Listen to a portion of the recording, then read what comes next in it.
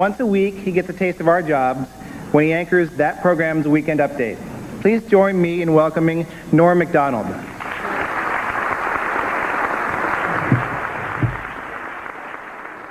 For years, Hillary Rodham Clinton has told people that she was named for the first man to climb Mount Everest, Sir Edmund Hillary. But as Esquire magazine recently pointed out, Sir Edmund did not climb Mount Everest until 1953, 6 years after Hillary was born. However, the First Lady does have a good explanation for the discrepancy. She loves to lie.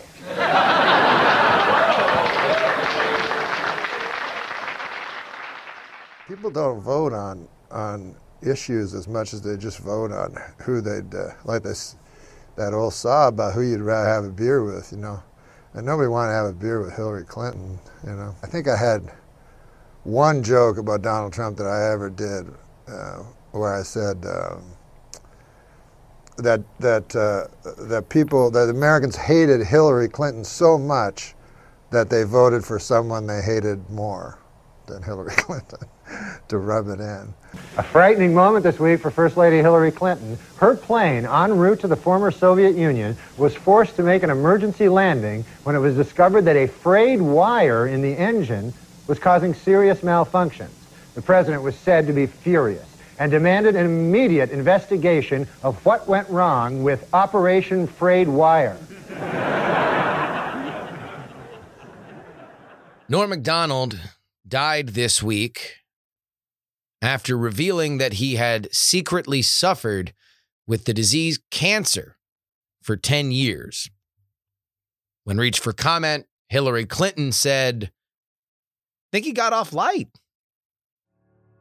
The following is brought to you by TheKnowledge.com, Dustin Campbell, Daily Tech News Show, Andy Beach, Nick Wood, and Craig.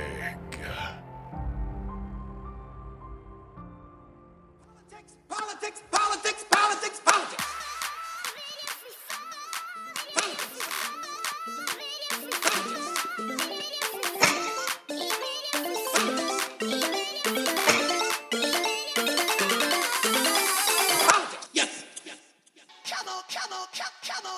Hello and welcome everybody to the Politics podcast for September 17th, 2021. It's your old pal Justin Robert Young joining you from Austin, Texas. As you might imagine, we are going to talk a little bit about Norm Macdonald in our interview segment. We're going to have Andrew Heaton on, who I think, Heaton's an actual stand-up comedian. I am just an appreciator of the art, but we're going to talk about Norm in general and Norm as a political force, because if you listen to my Dana Carvey episode where I talked about the elemental truths that Carvey worked on, like it was, you know, something that was very kind of broad. Norm was sort of the opposite. In fact, the fact that Norm so effortlessly did very cutting, very mean comedy about politicians. He did cutting, mean comedy about everybody, but he did that very, very well with politicians. I kind of feel like opened the door for a lot of people that were not nearly as good at it and didn't necessarily get why Norm's jokes were so funny. We're going to talk about that with Heaton a little bit later. We are also going to talk about a very curious strategy that the Democrats in D.C. and in Congress are employing. Indeed, they are betting that Cocaine Mitch McConnell is bluffing. Good luck. And we will take a little peek into part of the reason why Joe Biden's approval numbers continue to fall, specifically his handling of coronavirus. We do have some good news on the horizon for all the parents out there waiting with bated breath to see when their kids can get vaccinated, and even those younger than 5. All that. But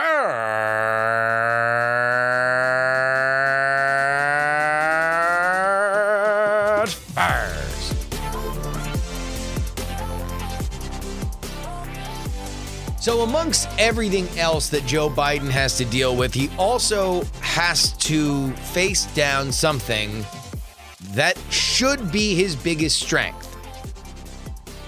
He's the guy who gets things through Congress. And, indeed, it was a gigantic step forward for him that he was able to get a bipartisan infrastructure bill, with some of his help, through the Senate. Unfortunately, it is now stuck in the House. And while the Democrats fight amongst themselves in the Senate on the back half of the infrastructure package, the Build Back Better $3.5 trillion deal that would be the most radical setup of social safety net, cradle to grave social safety net in American history since, I think, Great Society back in the 60s with Johnson. There are also some other issues that are creeping on up, including the fact that the United States very much needs to raise its debt ceiling, aka the amount of money that it is allowed to borrow. Otherwise, there is a threat that we might default. These are large-scale issues with not only American credit, but the economy at large.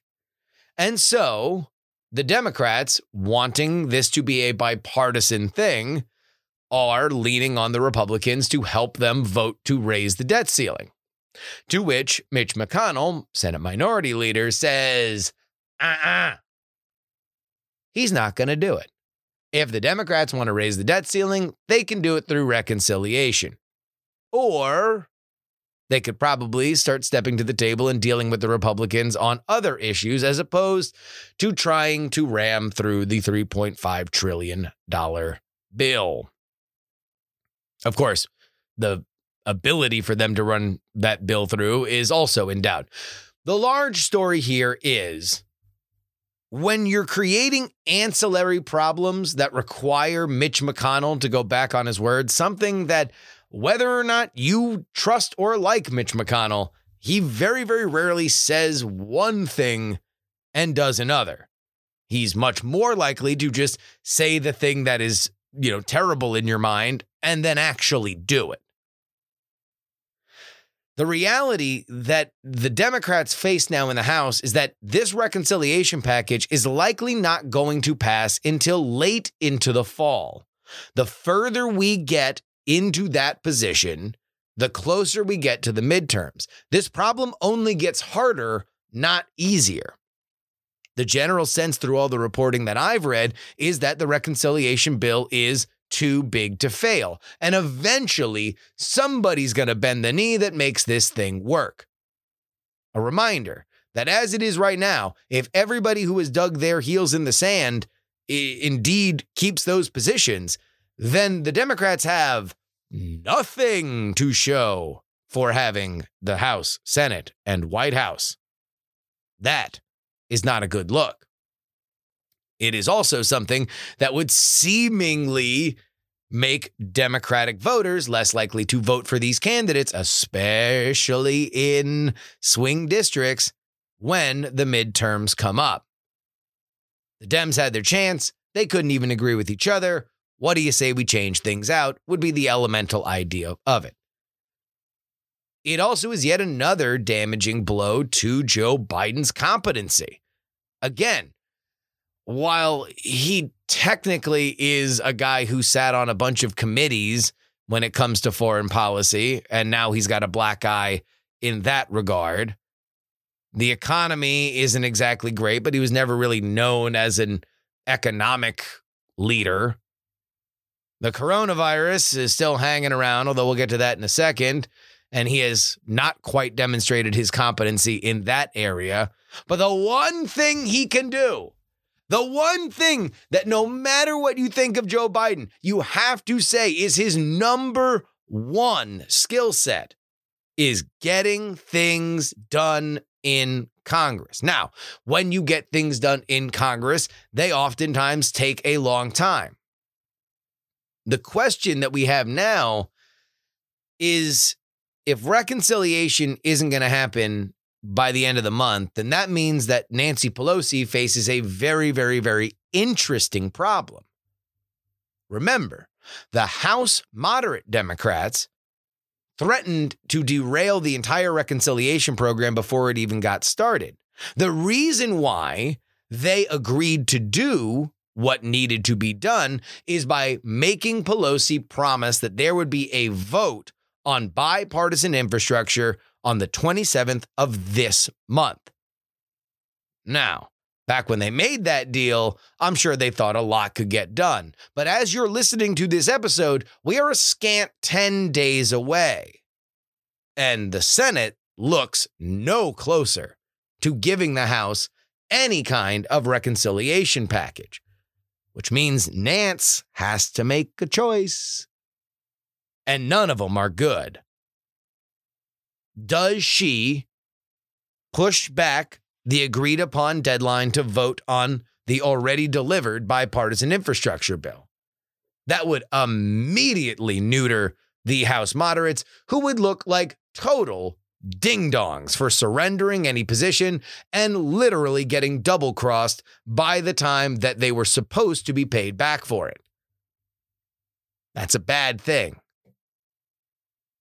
Or you could put the bill up for a vote, the bipartisan infrastructure bill, up for a vote, at which point you would either be in a position where the Republicans could vote for it and advance it, therefore taking the problem off your hands, but totally infuriating your progressive base, or the Republicans don't vote for it, which looks more likely at this point, and the progressives don't vote for it either, because they've said that they will not vote for the bipartisan hard infrastructure bill until the soft infrastructure bill hits their desks as well. They want to pass them both at the same damn time. So you are going to have headlines that the Democrats in the House have shot down this bipartisan infrastructure bill. That is something that will be on every midterm advertisement for anybody running for their House seat in 2022. Oh, also, a reminder that technically Nancy Pelosi said this would be her last term as Speaker. I mean, that was a while ago. We've been fairly well conditioned to know that Nancy Pelosi, rappers, boxers, and wrestlers often promise retirement while not actually doing it. So we will see whether or not she is ready to pass the torch. But if we are only even going to understand that there are matters of legacy involved in this particular situation, then we can begin to realize exactly how tricky things are. Regardless of where you are on these issues, the reality is that there is right now a logjam for the Democrats in Congress. The big signature achievement that they passed was months ago with the COVID bill. And a lot of that stuff has kind of come and gone, even in the minds of those of voters, considering that the Democrats are not getting a ton of credit for COVID right now, at least after the surge of the Delta. The next thing that they did was the bipartisan infrastructure bill, and they're fighting so bad about that it hasn't even hit the president's desk. When will things happen? Or maybe the question will be, if things happen at all.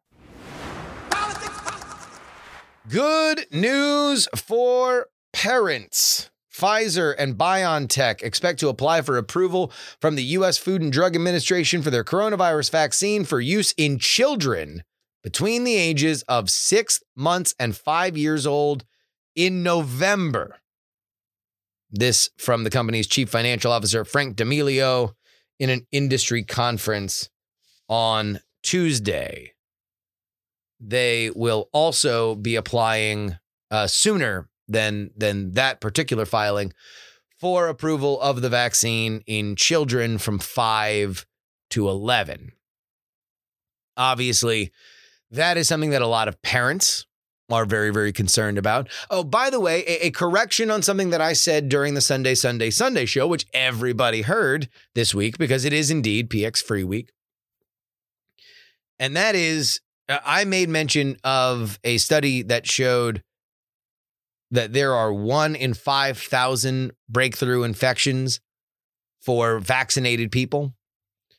A quick caveat to that, that's not wrong per se, but it is important that I note, as somebody emailed me about it, that it is 1 in 5,000 daily. So this is more than just 1 in 5,000 forever, right? It is 1 in 5,000 every day. So look, the reality is the vaccine is still extraordinarily effective at preventing hospitalization and death. Breakthrough infections are far more mild on average than getting the coronavirus raw. And there's that. So I wanted to say that. But let's also take this moment to take a look at Delta as a whole.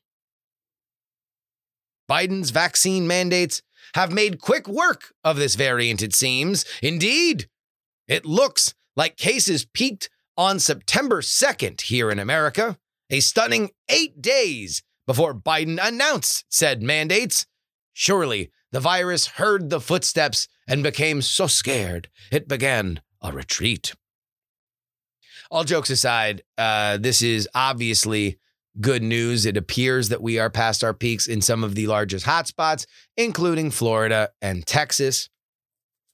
It will be very curious to see what happens as the temperatures begin to cool, as it has started to do out here in central Texas, in Austin. We are now in the highs of 90 as opposed to the highs of 100. But that also means, along with the pumpkin spice lattes and all of the apple picking up there in the Northeast, things begin to get quite chilly. People begin to hang out indoors, and we begin to see natural transmission in the northern states. Undoubtedly, considering that the breakthrough infections do happen at a certain rate, we are likely going to see stuff spread in the Northeast and Midwest. How bad will it be? How long will it last? Those are the questions. Also, continuing questions about the boosters. Who needs them? How can they get them? So far, one of the biggest things that I think has really led to Biden's erosion of confidence, at least amongst the people on this issue, is the fact that we still kind of seem just sort of in the soup. That was a thing that confusion, the alleviation of confusion and mixed messages was something that I think many Biden voters expected would be better under the veteran leader as opposed to the chaotic tornado that is Donald Trump. And yet, we haven't quite seen it. We still don't know whether or not the boosters are going to happen, when they should happen, and the order in which they should happen. Mix into that all of the ethical questions about it. The idea of whether or not we should be getting boosters when the World Health Organization is saying that, look, the United States, you done good. You're pretty well vaccinated. What do you say we throw some of these shots down to some of these countries that have single-digit percentage vaccinations? For as worried as we are, there is a worldwide problem with this disease that will only get worse the more that we are using shots. Now, I don't know exactly how much of that really is hand in hand and whether or not if we all said no boosters for us, the shots would immediately make it to other places that would absolutely need it. I'm not an expert on the logistics of this kind of medical science. But still, there's a lot of I don't know right now. And whether or not these vaccine mandates are effective in moving our number with one shot one-shot administration from 75 to 80 or 85, will that affect the difference in our breakthrough cases? Or are we still in for a bit of a dark winter? I know this for sure. The worse it gets, the worse it will get for Joe Biden, as the latest polls that have come out while I am recording this in the middle of the week continue to be bad. He has not yet found his floor in terms of how upset the American public is in terms of his approval rating. And if you subscribe, like I do, that you can usually pad in like a +2, +3 for Democrats and a -2, -3 for Republicans in these opinion polls. Well, he might be doing even worse than we think. I don't know what the end game is on COVID. I honestly don't. But I do know that as far as the hand-holding and bedside manner, the Biden administration has not delivered in the way that I expected, at least. And based on these polls, it seems like America agrees.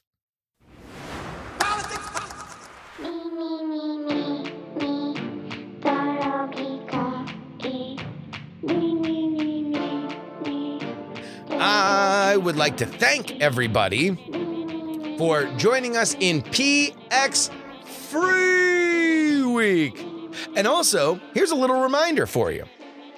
Not only have all of the episodes that would normally be behind our paywall at TakePoliticsSeriously.com been in the free feed this week, but I was even able to proselytize the good word.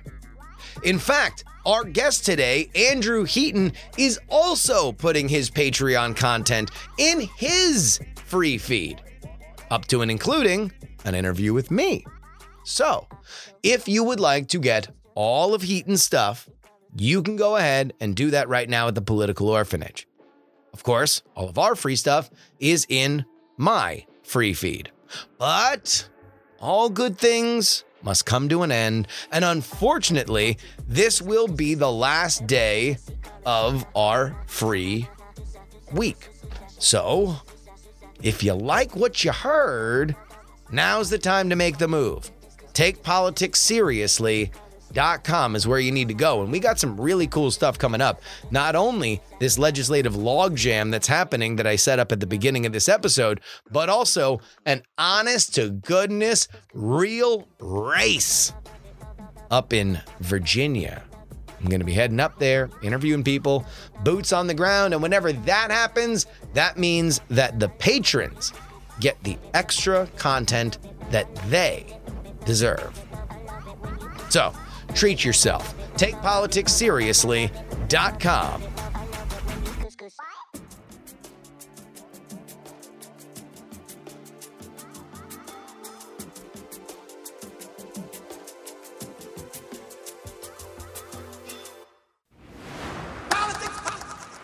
Our guest today is no stranger to the program, but what many of you might not know is that Andrew Heaton is a very, very, very funny stand-up comedian. And like anybody who appreciates comedy, but certainly those who practice it, there are gods amongst their trade. One of them has unfortunately shuffled his mortal coil. Norm Macdonald, dead after, in secret, suffering from cancer. But when I was thinking of somebody to talk about Norm with, there was nobody higher on the list than Andrew Heaton. Welcome back to the show, Andrew. A pleasure to be here, Justin. Glad to be back. I like I said in this intro, I when I was thinking about people to talk to with Norm Macdonald, I initially thought of you and then realized that we had not spoken about Norm Macdonald, but then when I hit you up, you're like, oh no, he's like a literal god to me. So I was very happy. Norm Macdonald is my favorite comedian. I would have said that last week before he passed away. And not only that, I was literally like, I'm kind of in a state of shock right now because I've never met him, but yeah. I was over in Scotland for 3 weeks. here recently. I got back last week. While I was there, I listened to his album, Me Doing Stand-Up, and then I also drove around Sky and listened to his audiobook of Based on a True Story, his memoir. So he's been in my head, not just the last 15 years, but like literally the last 2 weeks, I've been listening to large amounts of Norm Macdonald. And Turner Sparks, a comedian friend of mine, we were doing comedy in Ardmore, and we're about to go do comedy in Dallas. So he was staying with me in Tulsa, and like we were talking about Norm Macdonald. Again, this was like 4 days ago. We're just off randomly talking about what a genius Norm Macdonald now was, sadly. So I big fan and very sad that he's gone. I've heard that book is amazing. I have not listened to it, but it is a memoir, I think, in name only, as it takes wild Norm Macdonald-esque diversions into insanity. Very much so. I think it's almost more of a. It's almost like his life is the improv prompt for a scene that he is making. Like there are parts of it that are real. Like he's from Canada and he was on Saturday Night Live. That's all legit. But the rest of it's just completely made up. Like he does a very good job with the book of making himself this sort of degenerate has-been character that just completely like is clearly not like one of the things that he does in the book is he has chapters written by the ghostwriter. There's no ghostwriter, it's Norm Macdonald, but the ghostwriter would be like, listen, I have to explain this next section. I was hanging out with Norm Macdonald and he went on this tirade about why he doesn't trust Eskimos. It was 20 minutes and this whole thing about how he's never met an Eskimo he trusts. He's never actually met an Eskimo. And like, it just like, and so Norm comes off as this like very low intelligence, extremely low talent guy that deserves to not be famous. Like he keeps alluding to his brilliant answering machine joke, which he never even spells out, but you gather it's this very tepid 1980s, like early 90s answering machine joke. But he always talks about it like it was this groundbreaking joke that altered comedy. I was trying to process something when he died. We were recording this on Wednesday, so he died within 24 hours. Tuesday. I was trying to process how on Twitter of all places he had 100% approval rating. For somebody that never really spared any sacred cows, who willfully kind of transgressed into territory that is sacred and gets even the most famous comedians into hot water in terms of sexuality and gender and all that. And yet, yesterday, at the very least, there was nobody who was, at least in my little echo chamber, which is filled with political hot takes, there was nobody with the nobody with the noted misogynist Norm Macdonald can rot in hell or anything like that, which happens to everybody when good or bad things happen, including death. I feel like people usually like go a little bit easier when media figures die. No, oh no, that's when you can get the hottest take off. Is what it's like. Plus, there's also there's a whole industry out of being the. Actually, guys, this thing was pretty bad. Like that's a really good way to jumpstart your career. There's somebody that, do you remember when there was a hot take that Jon Stewart was really sexist and how his staff had confronted him and all this stuff. And it turns out that what had happened was exactly one lady had been fired from The Daily Show. And then she went to this so-called journalist and said this. And then the other people talked to everyone else at The Daily Show that was like, no, she got fired for very legitimate reasons and she didn't belong here. And like, I'm a woman and I'm telling you, Jon Stewart's not remotely sexist. And I've always felt comfortable being here. But the lady who wrote that story, I mean, it launched her and she got all these clicks and then she became a CNN contributor. And like, it's great. If here's something for anybody listening to your audience that wants to become a goddamned hack and really make their life good, write a thing about how The Office is actually a terrible show and it's actually like sexist and misogynist, and you'll get some feedback on that. You'll get some traction. clicks. You'll get traction. Yeah, you'll get traction on that. Yeah. Make your little deal with the devil so you get your clapter and your clicks, and you can continue clawing your miserable life up a I'll digress here. I don't like. But again. I'm not even talking about journalists, right? I'm talking about the random person on Twitter. It only takes one person to say, actually, I hated Norm Macdonald, and I hated the fact that he punched down, and I hated the fact that he was so cavalier about these things that are so dear, and blah, blah, blah, blah, blah. None of that. Like, even like, there's a joke that I remember because I remember it so vividly in high school. Me and my buddy Harry used to tape everything that was just like randomly on. And before school, I would come to his house and we would just watch whatever was taped, usually wrestling and comedy. Those were the two things that was usually being watched. And so there was an episode of the Dennis Miller show, the show that he used to have on HBO, the like, I don't want to go off on a rant here show, right? Yeah. And he's sitting there with Norm Macdonald, and the joke is that I don't want to do the joke, but it's him saying, I went to a gay pride parade, and there was a 60-year-old couple holding a sign saying, "We're proud of our gay son," which seems like an odd thing to say because that's not something you work your entire life for. You don't go to your friend and say, "Hey, my son just graduated first in his class at Harvard. He's working for an amazing law firm. We're so proud." Also, and then he goes to do explicit things about a very explicit and showing his friend a picture of the very explicit acts that would define somebody as homosexual. That's all on the album Me Doing Stand-Up, which is brilliant. My favorite part of Me Doing Stand-Up is he talks about when you're watching the news and crime comes up and there's like a murder victim, and he goes, "I wouldn't kill a woman. I say that. I know there's no river so long it doesn't contain a bend, but I don't think I'd murder a woman." And he proceeds to go on this like 4-minute prolonged diatribe about how he would commit murder. And he does it in a way that I think 99% of the population would understand this is a joke. It's not, he's not like, this isn't some weird misogynist impulse. And I think that's part of the reason, Justin, that he has such a high amount of approval behind him was two things. First of all, Norm was never dunking for a side. So he would dunk. He was an equal opportunist. I think that he probably... Yeah. All right. But please go ahead, because this I want to get into this. I think he was largely apolitical. He probably leaned conservative, but I don't think it was at the forefront of his mind the way it is for you and me. But he would make fun of everybody. And so he's got that going for him. Secondly, a lot of comedians, like particularly political comedians, we know that we score points when we dunk on the other team. And they'll line it up and do that. And he never really did. When he was making fun of people, it was never because he wanted to score points with a team. It's because he wanted to make a joke. And so he went after a lot of sacred cows, but you never got the idea that it was him turning around and giving the thumbs up to whatever his team was, which I think helps.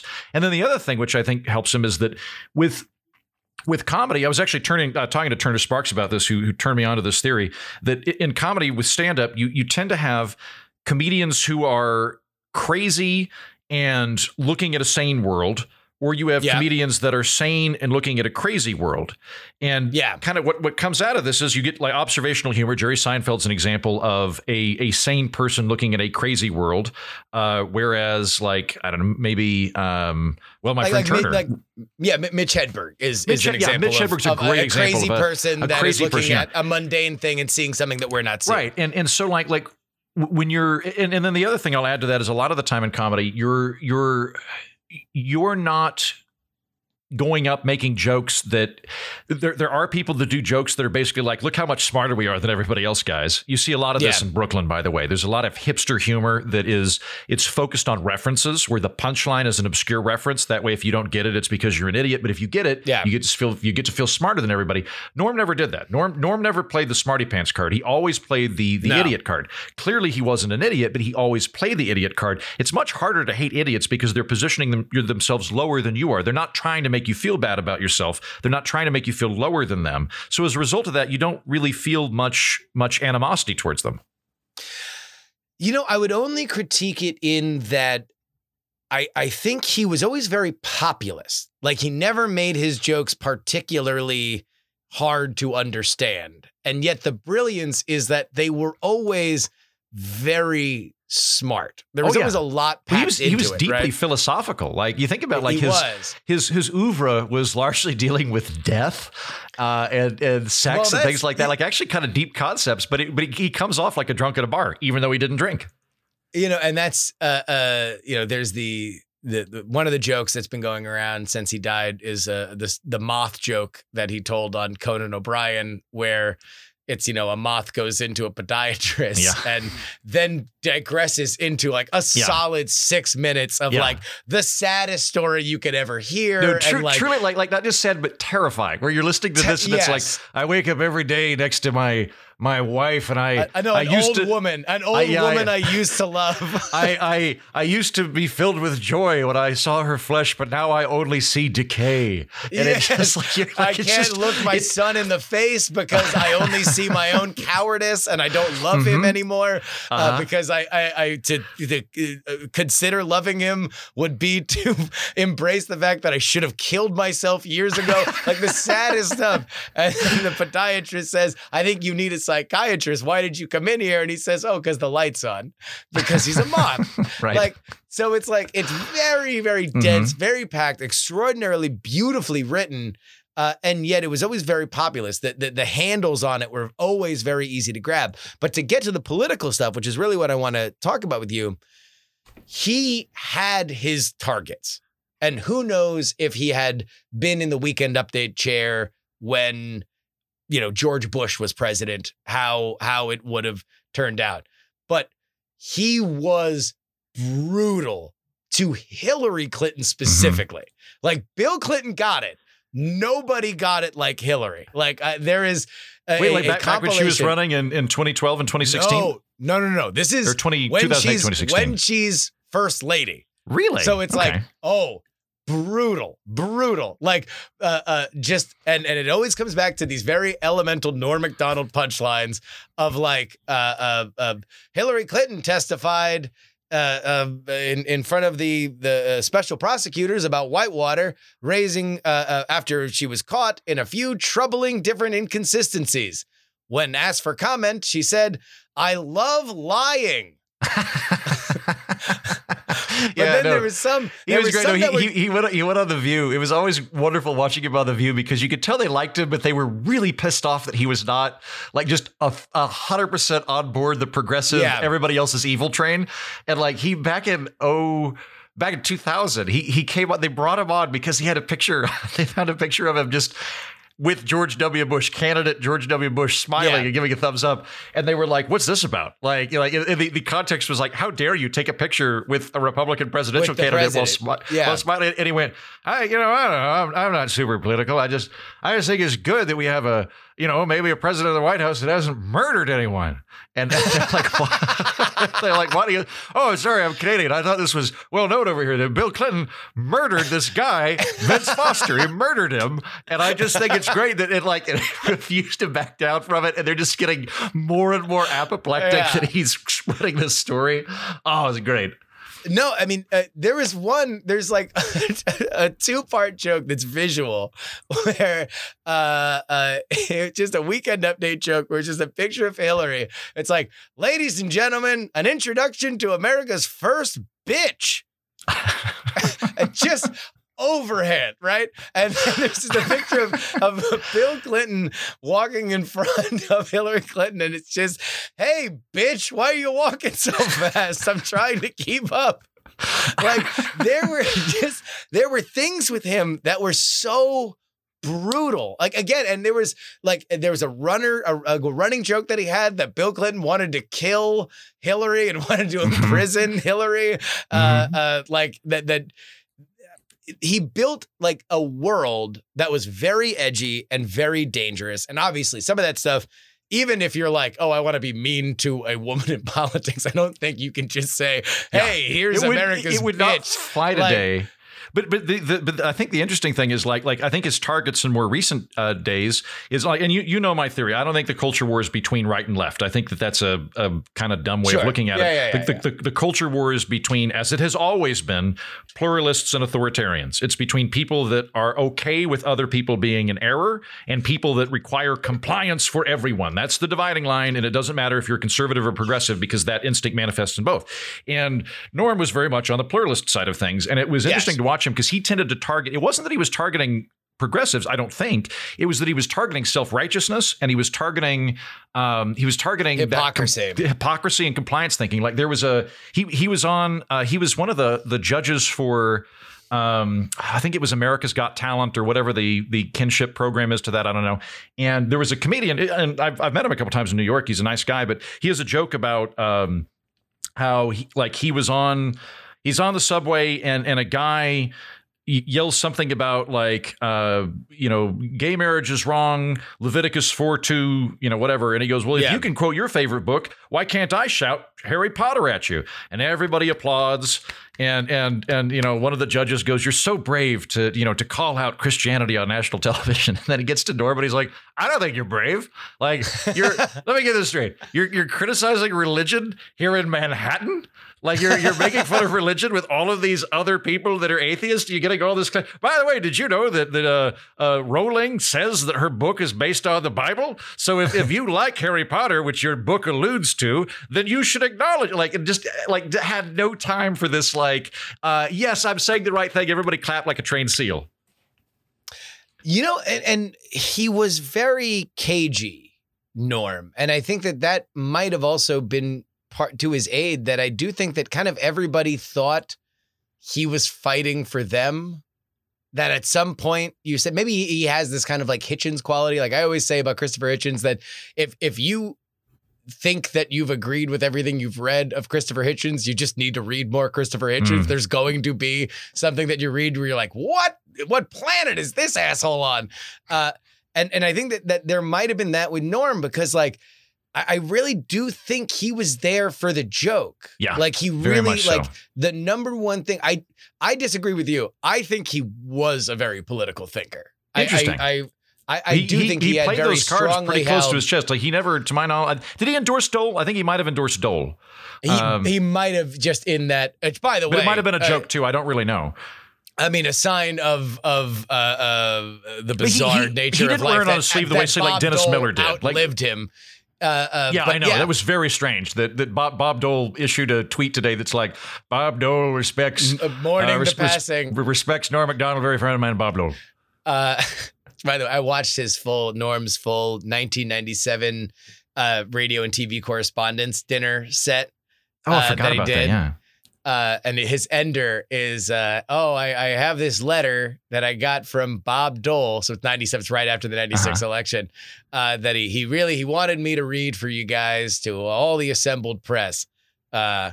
Screw you all to hell. You bastards kept me out of the White House. Go to hell.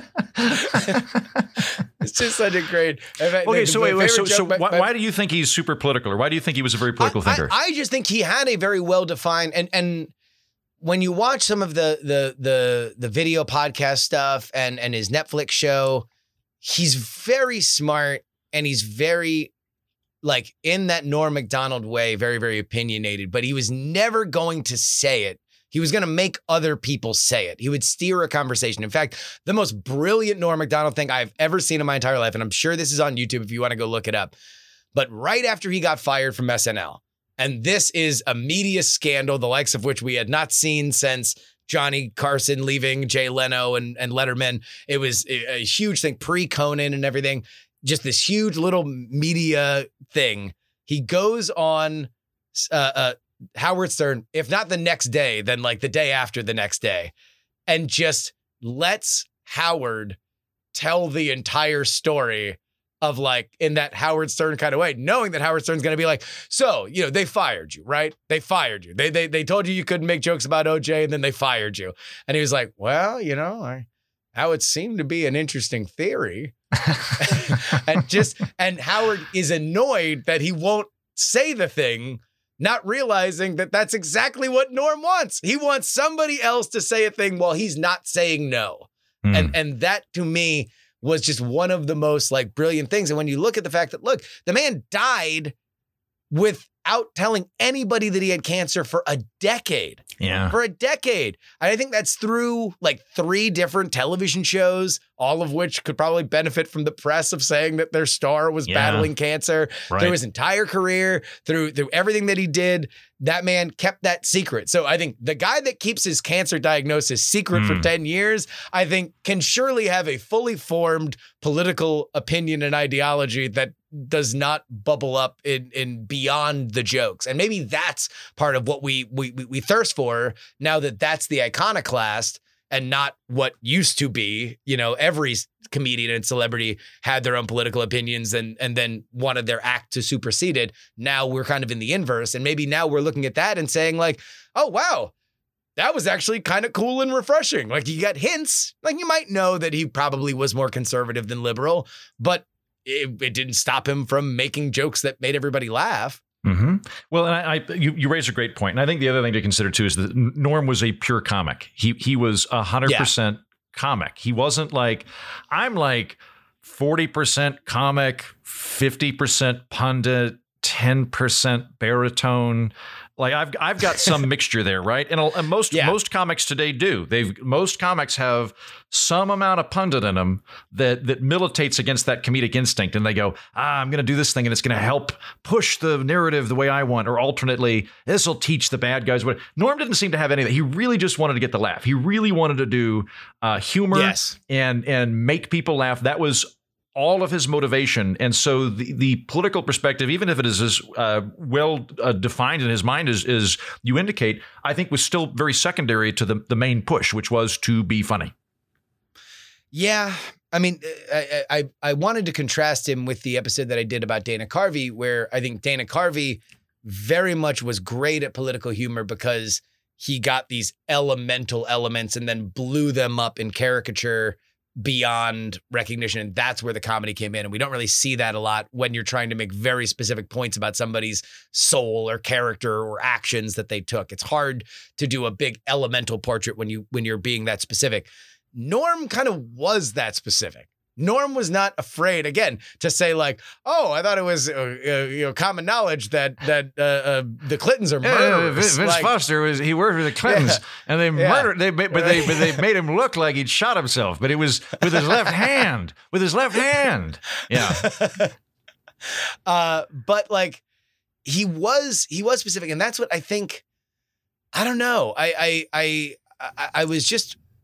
was befuddled that he got the pass there. And by the way, have you ever seen, I know you're not like a big sports guy. He did get in trouble a couple of times. Like, keep in mind, like one of the times he got in trouble, which was a big deal, because I think we mentioned this when I was doing Something's Off, was he had said, it was, I think right after Roseanne got canceled, or maybe, I think it was Roseanne, but he said something to the effect of, I get that people say the wrong things sometimes, but we have to give them an out. Like, we have to allow them to apologize and move on with their lives, because if we don't, they have no reason to ever change their mind and will just double down because they know they'll be flayed alive if they admit defeat. And like, he got taken to like, he got basically pulled onto the View, and you could like see the gun hanging off from the side of the camera pointed at him like in North Korea. And he was like, I'm real sorry, I didn't mean that. You should, if anyone says anything bad, we should ruin their lives and kill their pets and like all this stuff. So like a couple of times he would get in trouble for that. Although generally, I mean, anybody not actively on The View would go, yeah, that's a pretty good point. Yeah. I mean, also that's a rare moment where he kind of had an earnest, point of view, which I think the only things that he was ever really earnest about, at least on his Twitter, was gambling picks and golf live tweeting, which is actually the reason why I had to mute him on Twitter, because God, would he just fill my timeline with golf play-by-play. Yeah. But yeah, it's I wonder if there's an element of, I mean, is it just talent at the end of the day? Is it just the fact that Norm Macdonald was somebody that you can't look at him and hear his jokes and not be like, oh, that might be the greatest pure joke writer of all time? Like, I think so. I think if you don't like Norm Macdonald, and I don't know anybody who doesn't like him, but if you truly don't like him or you don't get it, I would immediately want to go, what do you like? Who are the funny people? Because possible, right? They're very good comedians that I don't particularly care for, and I'll acknowledge that they're good at the craft. So like maybe, but probably speaking, this is one of those things where, everybody thinks they're an above average driver, and everybody thinks they've got a great sense of humor. And also, so far, everyone I've met in political media thinks they could have been a comedian. They just decided not to because they're too smart. Sure, yeah. If you don't like Norm Macdonald, that should be a red flag for you that you may not have a good sense of humor. It's possible you don't have a good sense of humor. Also, is it weird that I kind of always sort of felt like Norm Macdonald was like kind of a niche comedian kind of guy, and then he dies, and all of a sudden it feels like a prime minister is dead. Like everybody I've ever known is like, oh my God, Norm Macdonald, the best. I love Norm Macdonald. It's like, why wasn't his Netflix show a hit? Right. Like, why was every television show that he did a flop after SNL? And this is such a sad thing too, because I don't want to say sad, because Norm Macdonald he commanded the full enthusiastic respect of the comedy community. And I think for somebody like that, if you're making a living and all of your peers think you're a genius, that's a pretty good place to be in life, even if you're not, getting 100 million Americans watching your sitcom. So he had a very good place. That said, though, he was very much a comedian's comedian. Like everybody I know in comedy loved Norm Macdonald, but he never really past SNL, he never really breached that sort of household name kind of level the way Louis C.K. did, or Adam Carolla did, or excuse me, Adam Carell did. Adam Sandler. Yeah. Like I watched Dirty Work. I was babysitting my brother in high school when Dirty Work came out on VHS. I watched it all the way through, completely laughed my ass off, rewound it, and watched it a second time all the way through. It's the only film I've ever watched back to back because I thought it was so funny. And his projects were like that. And yet, he never really managed to get out of that, like, kind of everybody knows Norm, but he's not. People don't know him unless they know comedy thing, which is strange. And it's like everybody kind of thought he'd be around for 20 more years, and they're like, oh, I love him. I know you're not a sports guy, but have you watched his ESPYs monologue, the famous ESPYs monologue that he did? No.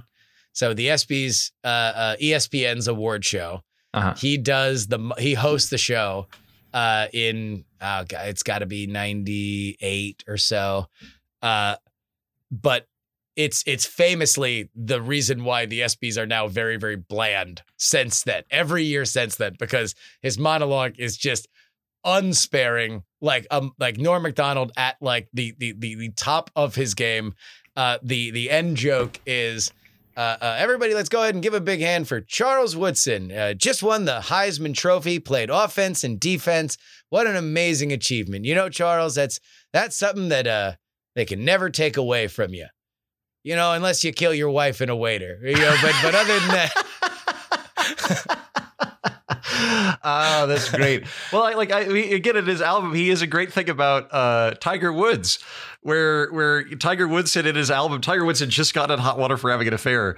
And he goes, listen, most of us, how many times in our lifetime can you really have the opportunity to cheat? For most men, maybe 10 times across their lifetime, right? But for him, if you think about how many women he slept with versus how many women he could have slept with, it was like 80 million women he could have slept with. He slept with maybe 60, maybe 100, right? So if you average that out, he had 0.0000001% infidelity, making him mathematically the least adulterous person who's ever lived. Oh man, what an absolute legend. And politically, I would recommend to everybody, go watch that Correspondence Dinner. My favorite joke out of it, aside from the Dole stuff, is the White House is haunted. It's true. White House is haunted. Just last week, Bill Clinton sold Abe Lincoln he charged Abe Lincoln $10,000 to sleep in his own room. Which is very much a joke of the era, but I just thought was I remember that. So forgotten scandal. Yeah, no, he was great, man. Norm Macdonald, rest in peace. He was a brilliant, brilliant comedian. Heaton, I've already mentioned it to everybody, but if folks want to go ahead and get much like they are doing here on my feed this week, I'm putting all the Patreon stuff out on the free feed. You are doing the exact same. So what can people get on the Political Orphanage feed this week? I've got 3 bonus episodes that you can check out that are usually behind the paywall. So on probably, is this airing tomorrow, Justin? This is this airing on Thursday? Friday. This is airing Friday. Great. So by the time you listen to this, Justin and I are going to do a bonus episode, but it'll be on the main feed. We're going to talk about California and Gavin Newsom and the recall election. I've just released a rerun bonus episode on Napoleon Bonaparte and what we can learn from him about foreign policy. And then if you go back a couple of weeks, there's a really, really good one on Winston Churchill that people very much liked. It is Winston Churchill and the opposite of Winston Churchill. So I sometimes I do kind of like prolonged history monologues on the podcast. They're all available for you. So check out the Political Orphanage. I think that you are doing some of your best work when you do that stuff. So everybody go check it out, the Political Orphanage, and of course, our friend Andrew Heaton. Thanks as always, buddy. Thank you. And that'll wrap it up for us today. Politics is written and hosted by me, Justin Robert Young, for Dog and Pony Show Audio in Austin, Texas. The show was edited by Brett Stewart. If you want to thank our guest, you can head on over to px3guest.com. Of course, you could email the show, theyoungamerican@gmail.com. Follow us on Twitter, PX3 Tweets. Our Twitch is px3live.com. Or share the podcast with a friend at px3podcast.com and get all of your PX3 merch at politicsmerch.com. Of course, if you'd like to make a one-time donation, you can by sending us a little something. Via PayPal is paypal.me/payjury. Venmo is Justin-Young-20, and our Cash App is PX3Cash. Meanwhile, anything physical that you would like to send, you can do so at P.O. Box 153184, Austin, Texas 78715. Fun little story. So I went to the P.O. Box the other day, and I got a great letter from a listener who is a serviceman overseas who sent me 10 euros. Now, I'm pretty sure that that's more than $3. It's probably more than the dollar that I usually ask for on Venmo. I don't know. I'm not a money scientist, but I very much enjoyed it. I always love silly stuff showing up into the P.O. Box. One more time, that is P.O. Box 153184, Austin, Texas 78715. Of course, if you've enjoyed our PX free week, you can get that exact experience every week at TakePoliticsSeriously.com. That's where you find our Patreon. $3 tier gets you 2 bonus episodes per week covering all the news we miss during our regular podcast schedule. Specifically, it is the Sunday show, and our late edition. The $10 tier gets you that and your name right at the end of the podcast, like these fine folks in the Titanic. $10 tier, including Idris Arslanian, DJ Katie Mack, Niemeister, Dr. G, Lord Scale, De Quince, Anile, Admiral Flapjack, Utah Jimmy Montana, Edmund Pluribus Unum, Peter Spicery, 70s TV salesman or spy? Do you really? And vote Gloria Young for King of the New World Order. Zombie Doc Edison, no mention on the podcast, please. .com Junkie D4 Bongo, Ye Old Pinball Shop, John Snaffies, Off Route 44. Brian, Neil, Darren, Olin and Angela, DL, Steven, Chad, Miranda Janelle, Chief Andy, Robert, Casey, Paul, the most conscientious, nonpartisan listeners, Brad, Richard, D. Laser, just another pilot, Mike, The Jen, Will, J. Pink, and Andrew. If you would like to join their ranks, it is so simple. TakePoliticsSeriously.com. Another week in the books, and boy, I feel like past Labor Day, this is when news traditionally picks up. Congress is back in D.C. We got a lot of big deadlines looming. I can smell an election coming up. The recall's behind us. We're ready to roll, and I'm here for you. Thank you guys for enjoying PX Free Week. Till next time, is your old pal Justin Robert Young saying some shows talk about politics, others talk about politics, and still more discuss politics. But this is the only show that dares discuss